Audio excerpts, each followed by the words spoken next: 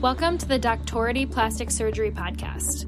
My name is Jenna, and in this series, I'll be speaking to plastic surgery residents and giving you an inside look at what it's like to train at their institution. We'll discuss the logistics, the leadership, and the lifestyle of a plastics resident at their program. Today, I'm speaking with Dr. Nick Waselli, who is a first-year resident at Michigan State University Spectrum Health in Grand Rapids, Michigan.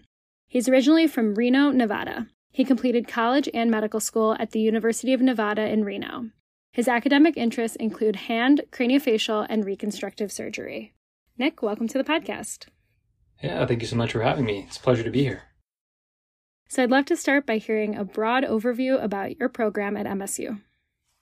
Absolutely. So our program is an integrated program. It's been around for quite some time. One of the earlier programs to start. It's a 6-year program, like all integrated programs. We do our first 3 years, about a 50-50 split of plastic surgery and off-service rotations. And then our 4th, 5th, and 6th years are purely plastic surgery. We are in the Grand Rapids area, and we cover a fairly substantial amount of hospitals and surgical centers, including multiple level 1 and level 2 trauma centers, and a completely independent pediatric hospital. And then we also cover, like I mentioned, a bunch of different surgery centers and small surgical suites within private practices. And so you spend about 6 months a year on non-plastics rotations across your first 3 years? That's correct, yeah. And what's the experience like when you're on some of those other services? It's actually was surprisingly great. One of the things that I particularly liked about this program and sparked my interest in it was how friendly everybody is. There's a very good relationship between general surgery, orthopedic surgery, vascular surgery, and plastic surgery. And those are the primary rotations that we are on when we're not on plastic surgery. So it's a pretty seamless transition, in my opinion. Of course, you're having to learn different skills. There's a much more floor work and management, at least in the first year, on off-service rotations compared to our plastic surgery rotations, which we'll get into later. But in terms of a relationship between the specialties, it's extremely positive, and many of the attendings are friends with each other, go out and spend time outside of work with each other, as well as the resident. So it's a very friendly environment. So you mentioned there are a number of different sites you work at. Can you just highlight the primary ones and what experience you get at those sites?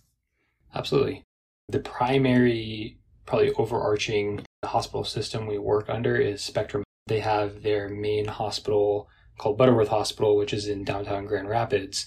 And attached to it, but somewhat independent, is the Helen DeVos Children's Hospital. And so those are our 2 main downtown hospitals we operate out of.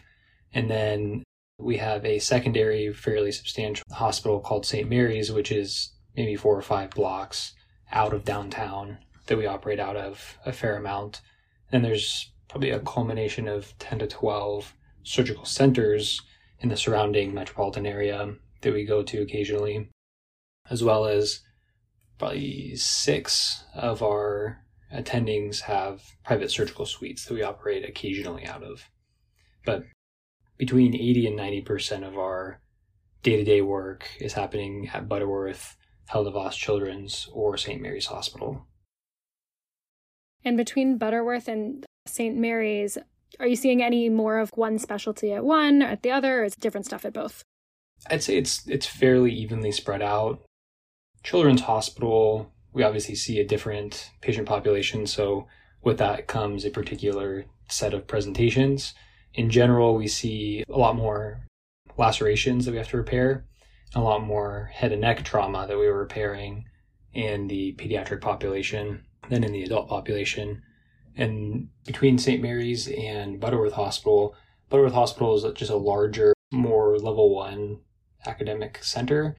And so we see a higher volume and a little bit higher acuity there in general than at the other hospital. But it's about evenly distributed between hand, craniofacial skeletal trauma, craniofacial soft tissue trauma, and soft tissue trauma and injuries. And then we are seeing any post-op complication that any of our attendings have, any of their patients that are coming to the hospital, we see them wherever they end up as well.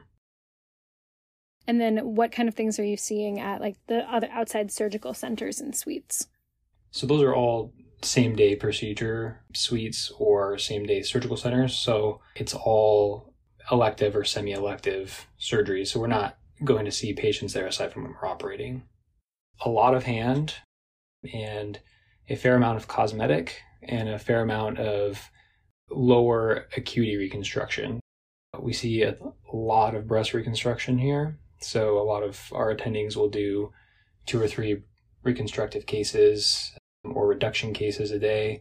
A lot of abdominoplasty, circumferential abdominoplasty, thigh lift, facelift, liposuction. We see a fair amount of, like I mentioned, hand or extremity reconstruction that's smaller scale, just local flaps or coverage of that sort. And are there any independent residents or fellows that you work with? There are not. So we do not have any fellows at this program currently, which is honestly surprising because we have the volume for it. But it's to our benefit as residents to not have fellows that are eating up some of the surgical cases we would otherwise be in. And there are not currently any independent residents. I know that there have been in the past at one point, but in today's day and age with our program, we are completely integrated and accepting residents from intern year on, which unfortunately limits the ability to take on an independent resident. And what is call like as you progress through the years? So call at our program is very front-loaded. So the first, second, and third year call pool is set up to where when you are on a plastic surgery rotation, you are on call every second or third day in general, sometimes up to fourth day of 24-hour call. And then every other weekend you have off. So it's set up nice in the sense that you're working for essentially 14 days straight, 12 to 14 days straight, but then you have an entire 2-day weekend off to recover and to go do something fun and enjoy life a little bit outside of residency prior to getting back into the thick of it.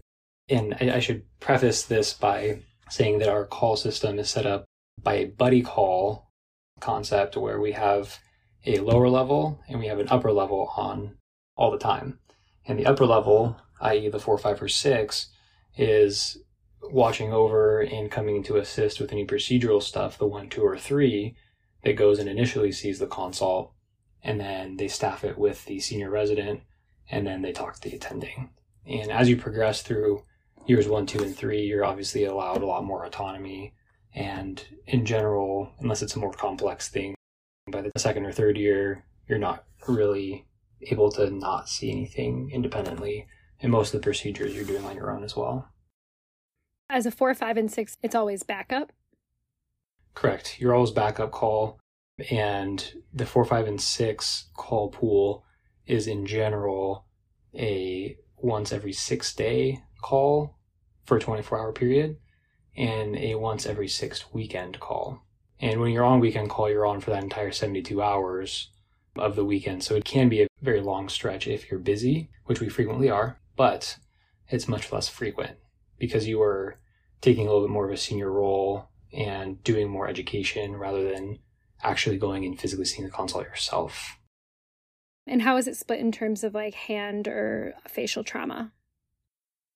It's very seasonal, at least here with the trauma that we get. Hand is pretty steady and extremely busy. It's by far our busiest service.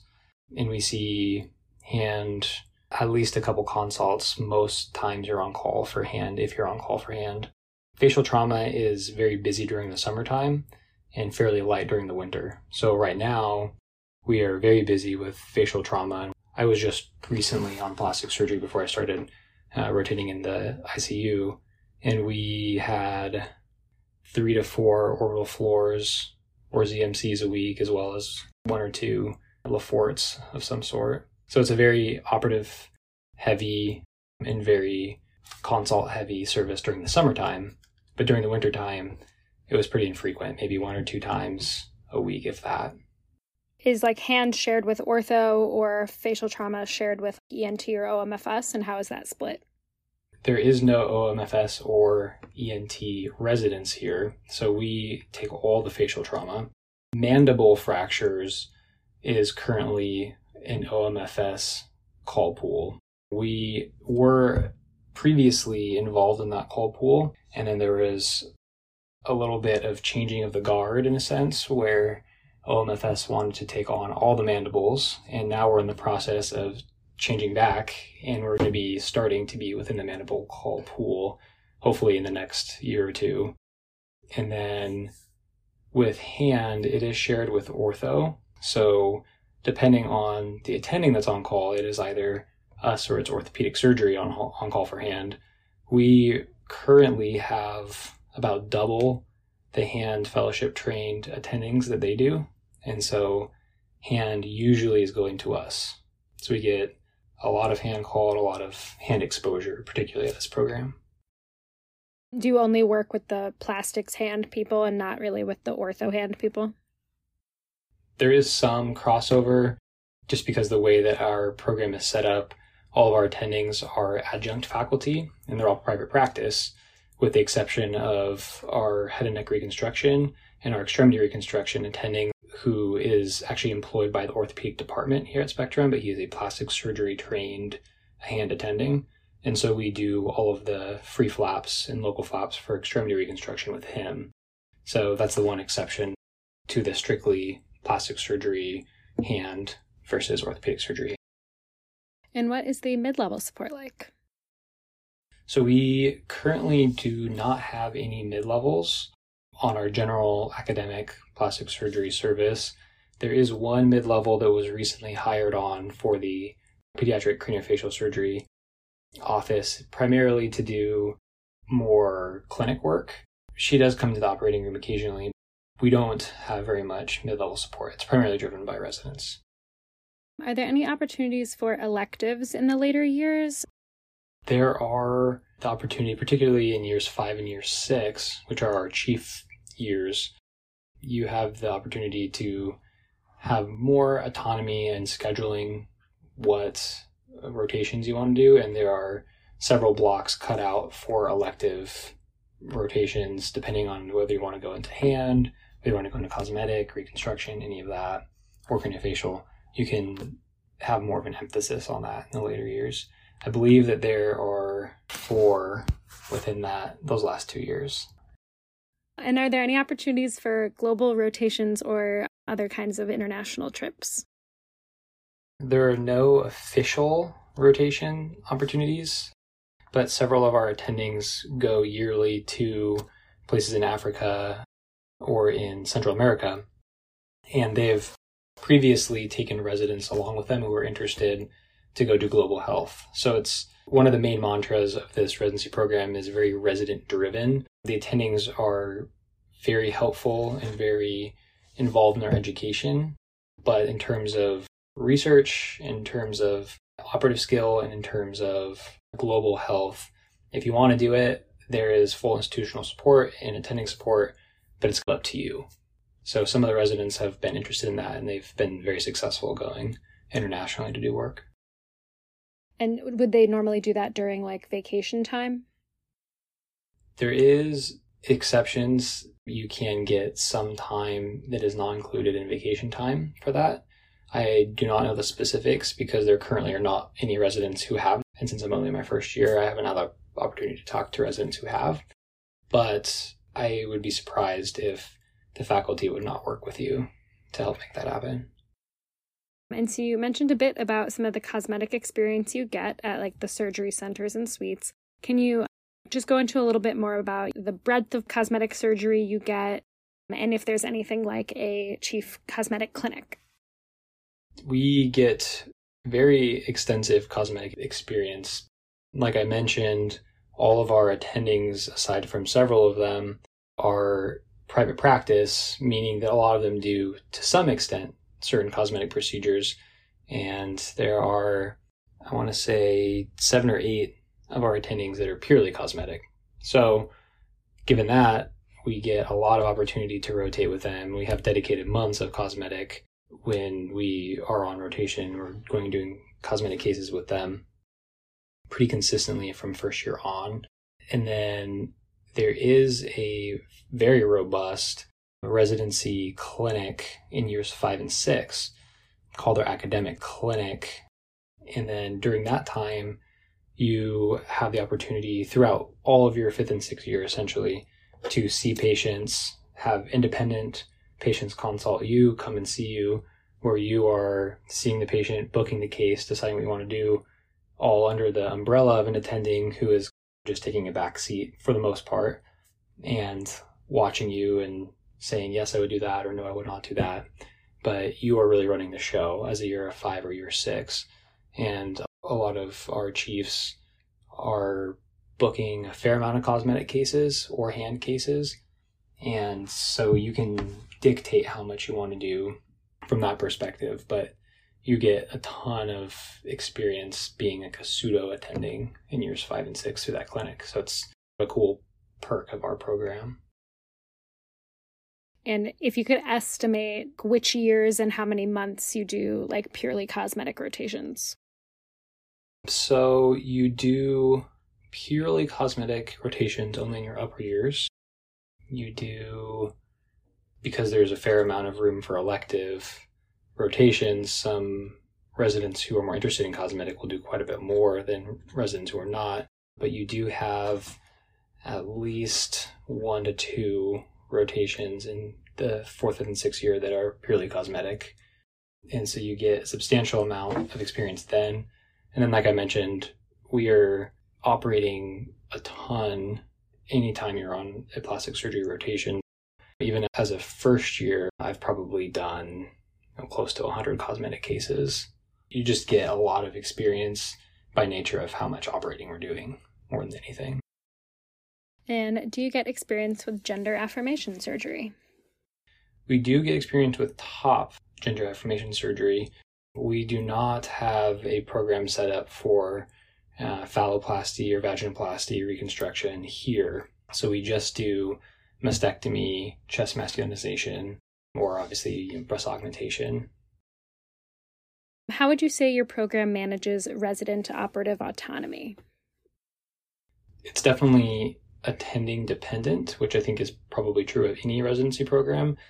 The more that your attending trusts you, both technically in the operating room as well as from a knowledge base, and just the better they get to know you, you'll be able to do more.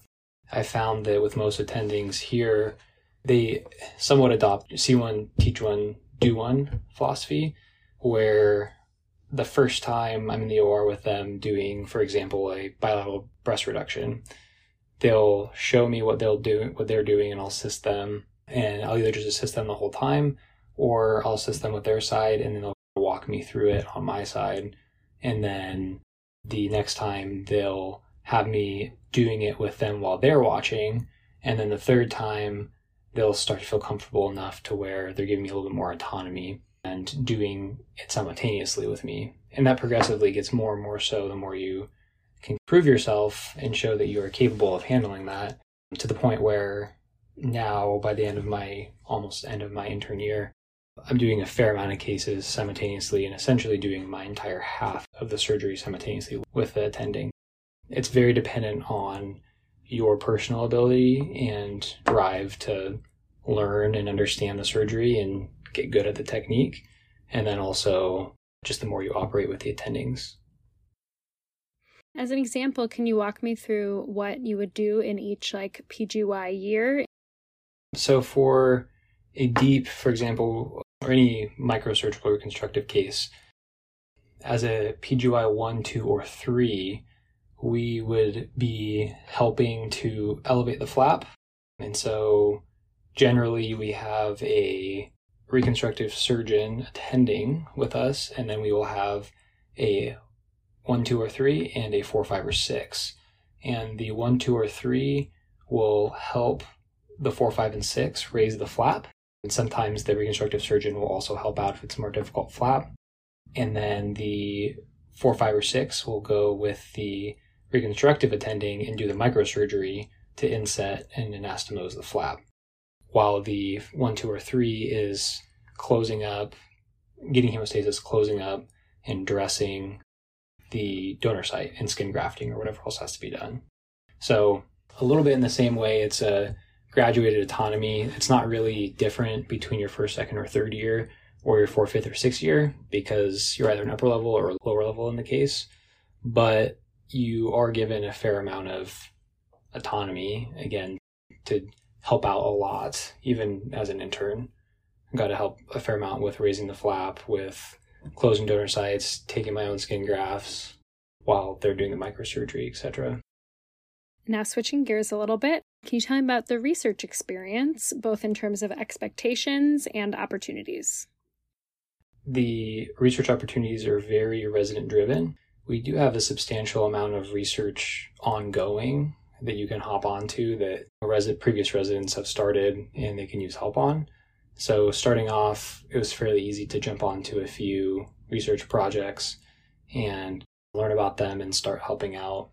We do have a pretty large institute for research here and a lot of financial backing, which funds a research department that essentially provides us with a research team, a coordinator, and a statistician, and all of that to really get whatever you want done in terms of research.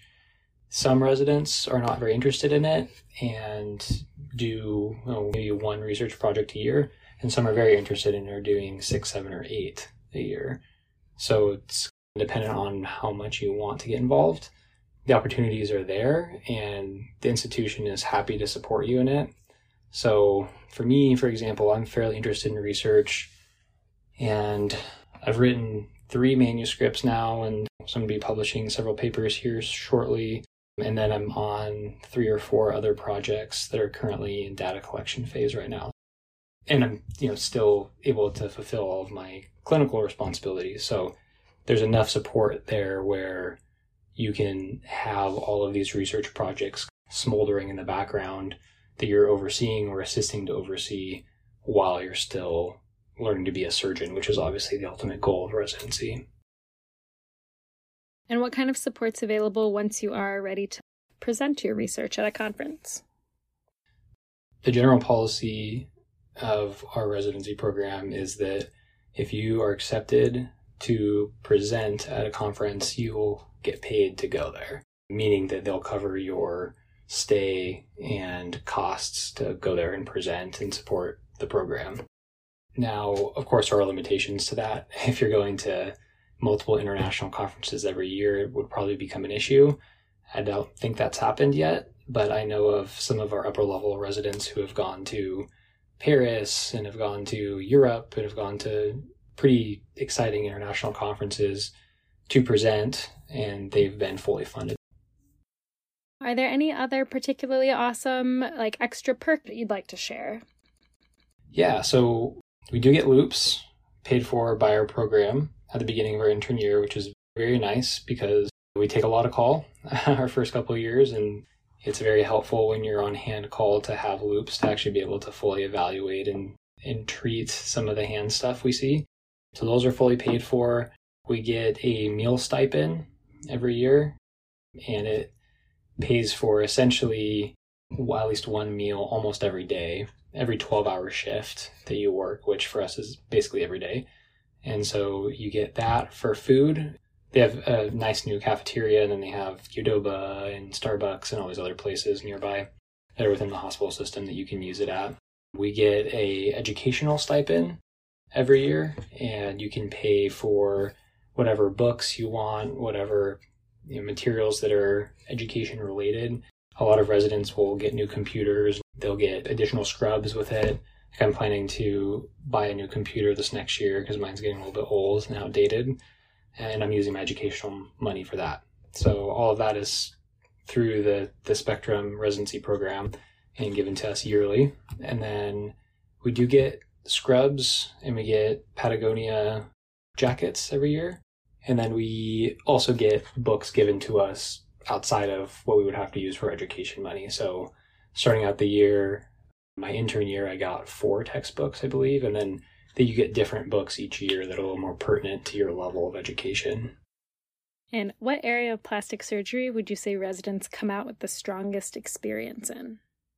I'd say for this program, it would be probably a split between hand and cosmetic. So we have a very strong hand presence here. Like I mentioned, a lot of our attendings are hand fellowship trained, whether they do purely hand or whether they do a combination of hand and reconstruction and cosmetic. And then most of our attendings are doing some degree of cosmetic procedures as well. So the cumulative effect of that ends up being that we have a very robust cosmetic experience as well.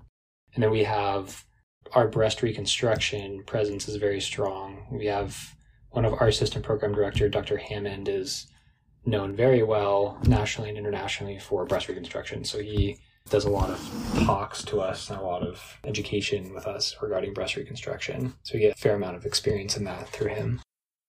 And how would you improve your program? I think that one thing that our program is definitely lacking in is microsurgical reconstruction. Aside from head and neck, we have one, like I mentioned, only one extremity reconstruction surgeon that recently started here. Prior to that, it was all head and neck with the occasional tram flap or occasional Lattice, and I'm talking free flap reconstruction. I think that one thing that could improve our program is having additional surgeons that would be doing procedures like a deep flap or like an S-gap or an I-gap or some of the little bit more obscure but greatly educational free flaps.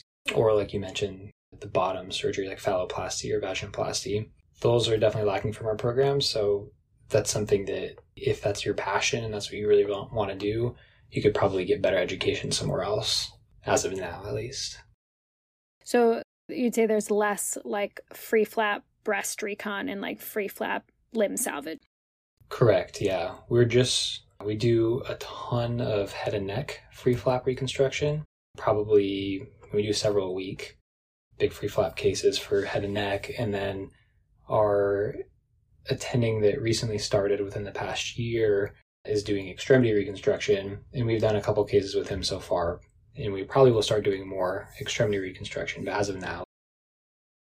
And now I'd love to hear about your program leadership. So your chief and your PD. So our program director is Dr. Ford, Dr. Ronald Ford. He's been the program director of this program for a long time and knows it very well. He's an extremely nice, caring guy. We're lucky to have him.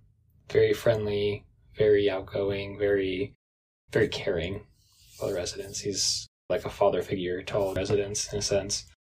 He's a hand fellowship trained surgeon who does primarily hand cases and skin cancer and reconstruction after Mohs.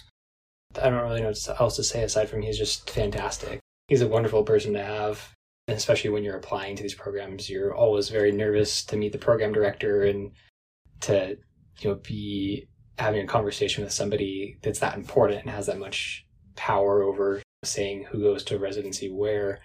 And he was surprisingly nice, more so than you imagine in your head. And that has really held true throughout, from interview process now through almost the end of first year, that we have great conversations in the OR. It's very casual, very lighthearted, and just a very friendly person. Our chair is Dr. Reckner. He's a very, also the theme of the program, very friendly, nice person, a little bit soft-spoken. He allows you to do a lot in the OR, and he is very educationally based, as is Dr. Ford. So both of them push pretty hard to have a lot of education and a lot of thought go into what you're doing prior to doing it, which is great. He, like our other attendings, are private practice and adjunct faculty, so we don't work with them a ton. It's fairly inconsistent that we work with Dr. Reckner, at least I have at this level. You do progressively work with them more and more throughout the 6 years. So it's hard for me to speak too much aside from that, but I've had nothing but good experiences.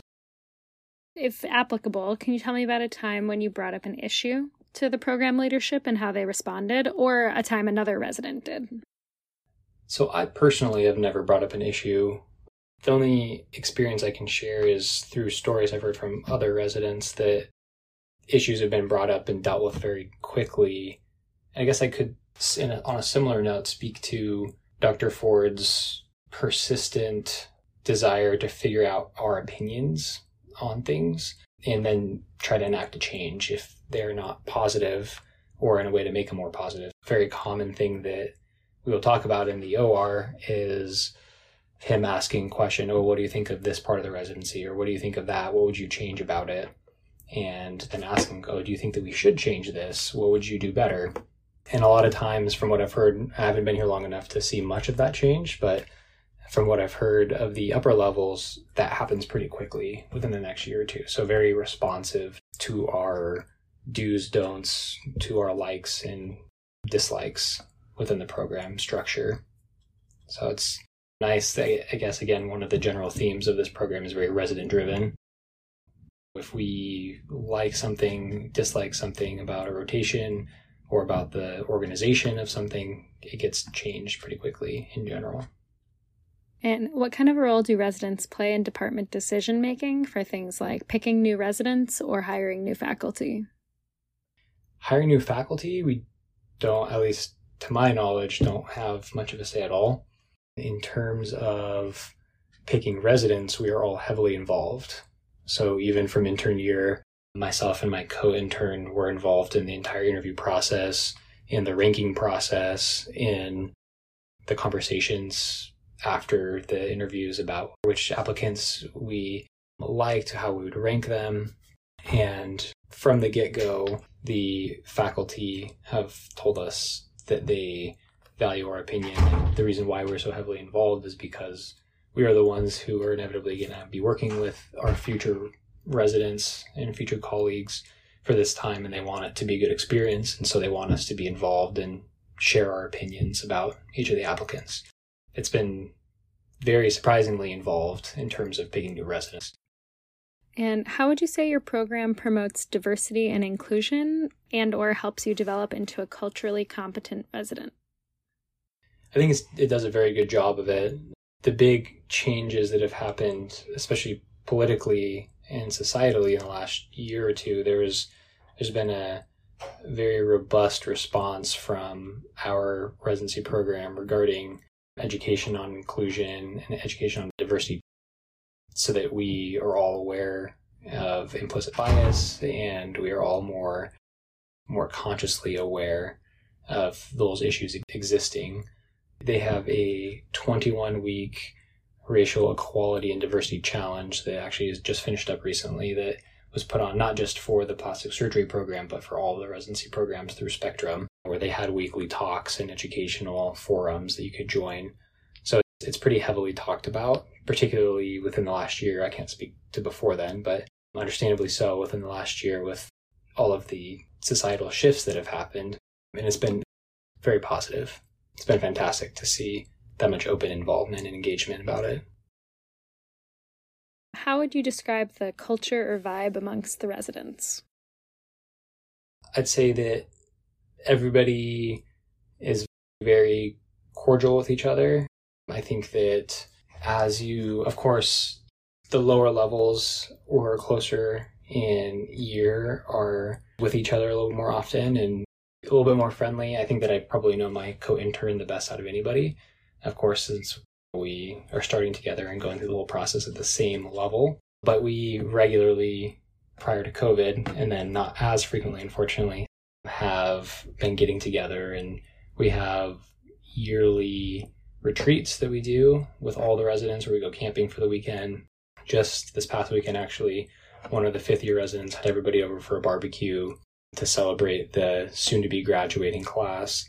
I'd say that it's very friendly. Some residents are more engaged than others in wanting to spend time outside of the hospital system, but for the most part, everybody is pretty enthusiastic about wanting any sort of time to get together outside of the crazy schedule we have. We'll regularly do on weekends when we're on call, we will go and get brunch together and go get food when we get a chance. So it's fun. And what are some qualities of a resident who would fit well in your program? Somebody who's very hardworking.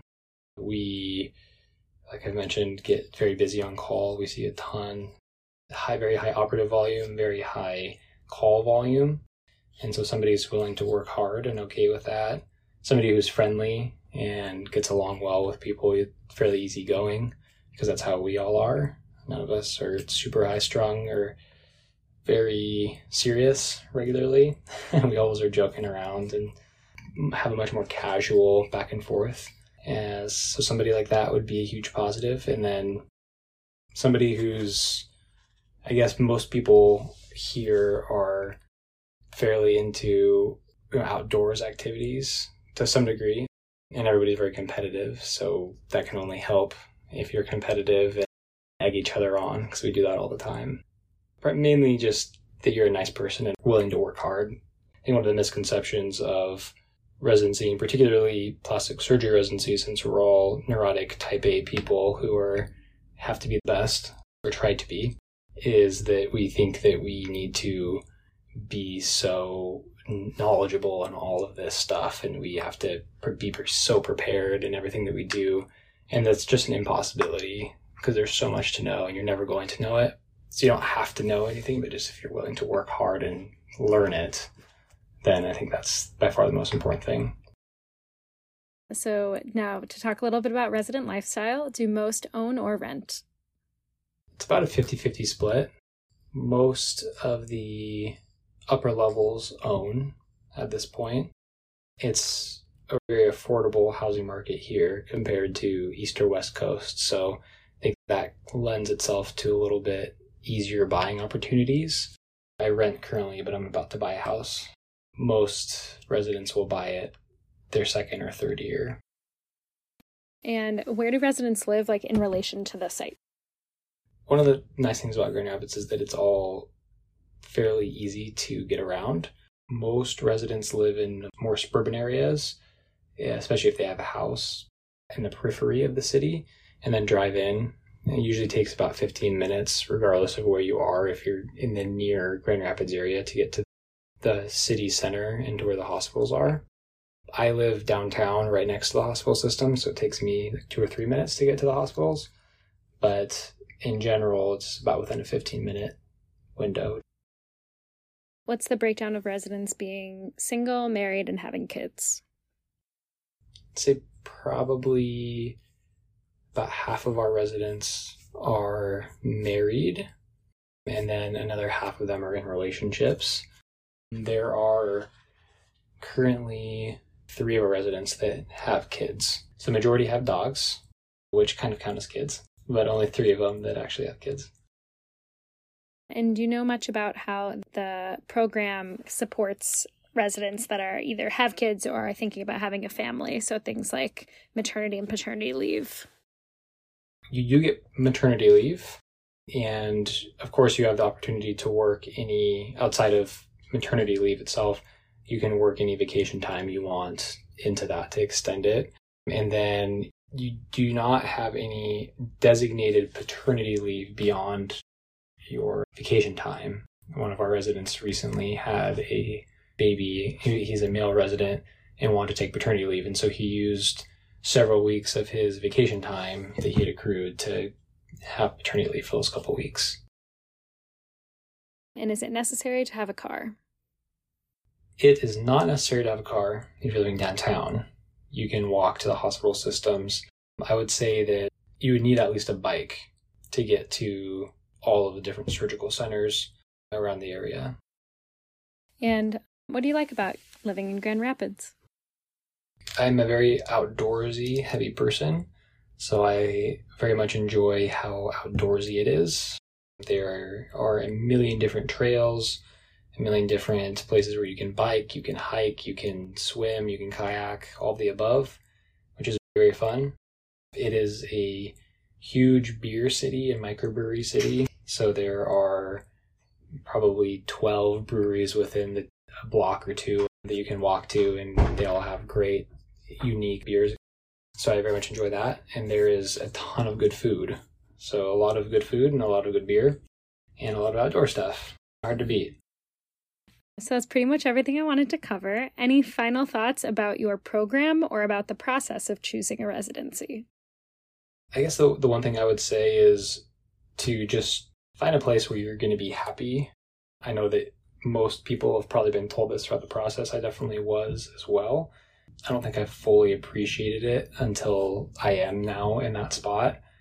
You're going to get a good training regardless of where you go. Of course, different places have different opportunities, but I think that finding a place that really fits you well and that you're going to be happy at and enjoy working with the people that you're going to be working with for the next 6 years is a very underappreciated but very important concept to keep in mind, because when you're working 75, 80 hours every single week and you're not getting any sleep and you're on call all the time, those little bits of difference in how well you get along with somebody go a very long way.